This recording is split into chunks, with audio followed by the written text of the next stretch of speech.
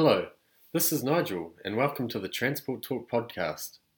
In this episode, I speak with Glenn Dobson, who is the Chief Operating Officer at the Drug Detection Agency. With drug testing playing an important role within the transport industry, I asked Glenn some key questions about the agency's approach and the work it does. He explains what makes up a good company drug and alcohol policy and how it supports transport operators with testing. So buckle up and enjoy the episode.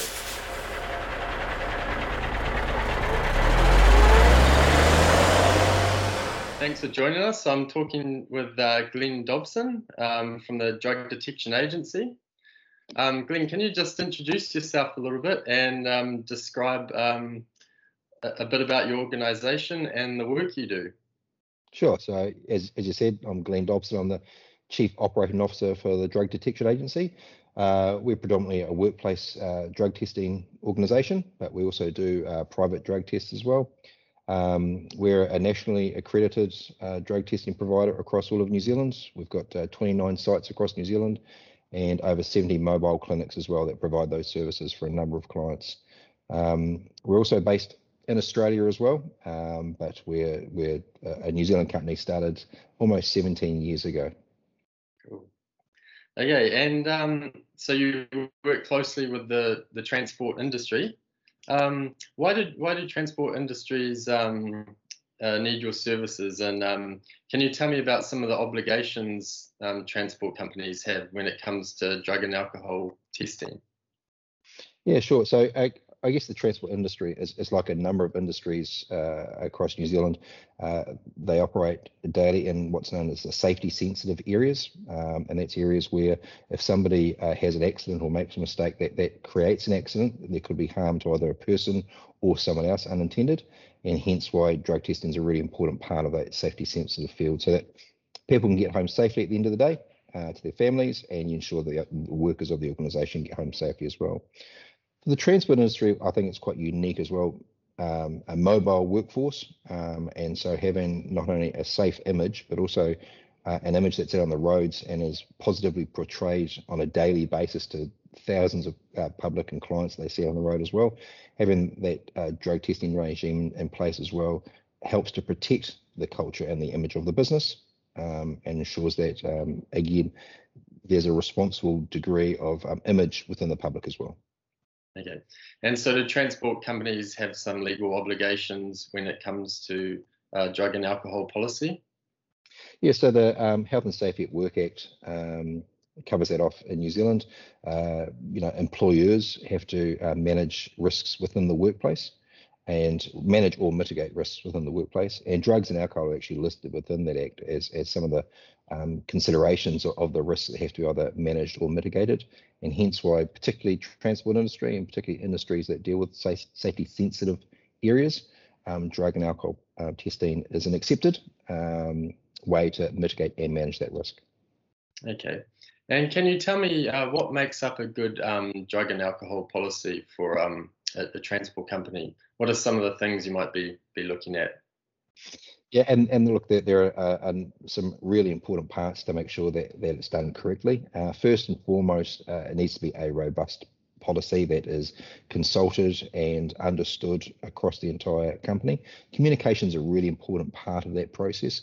It's important to ensure that not only the employer knows what they need to do, but the employees know their rights as well, understand the rationale around a drug and alcohol policy, and understand their rights and responsibilities as well.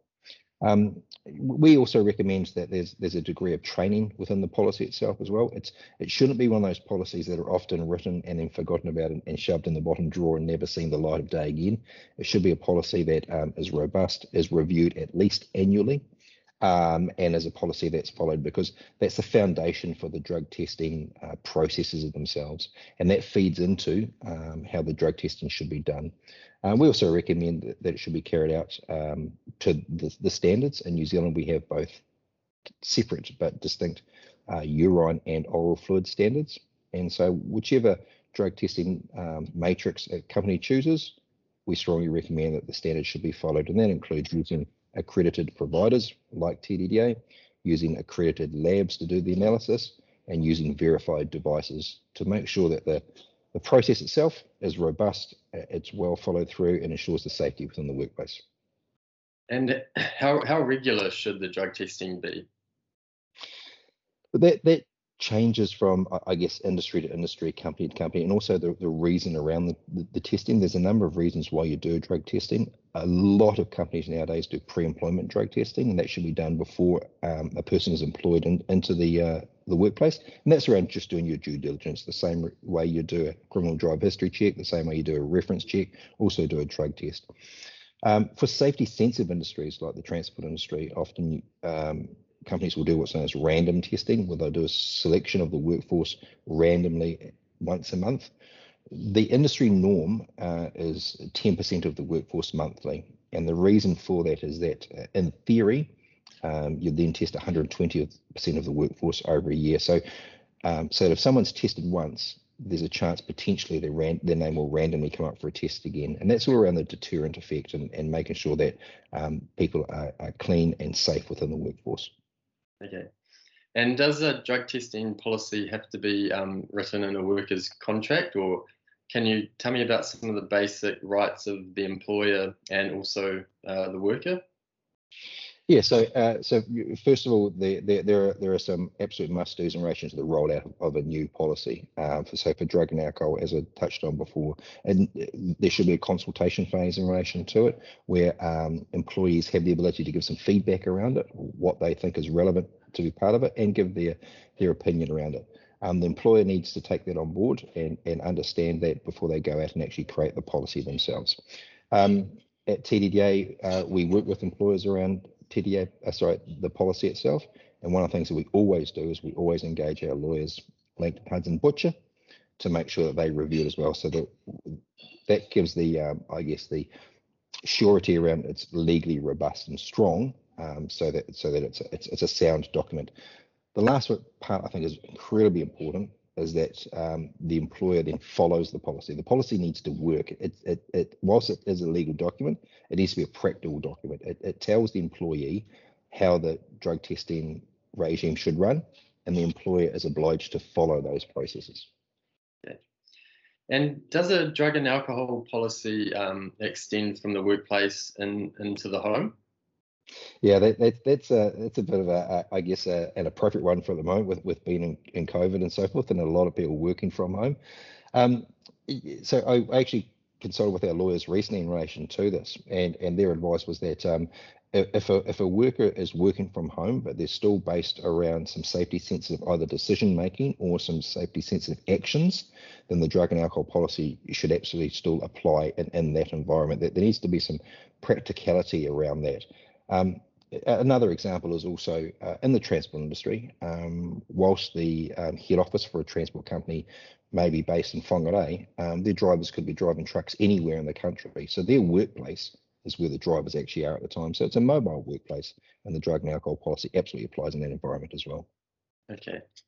And what kind of impact has COVID had on drug testing in the workplace? Has it had any impact at all, or is it sort of business as usual?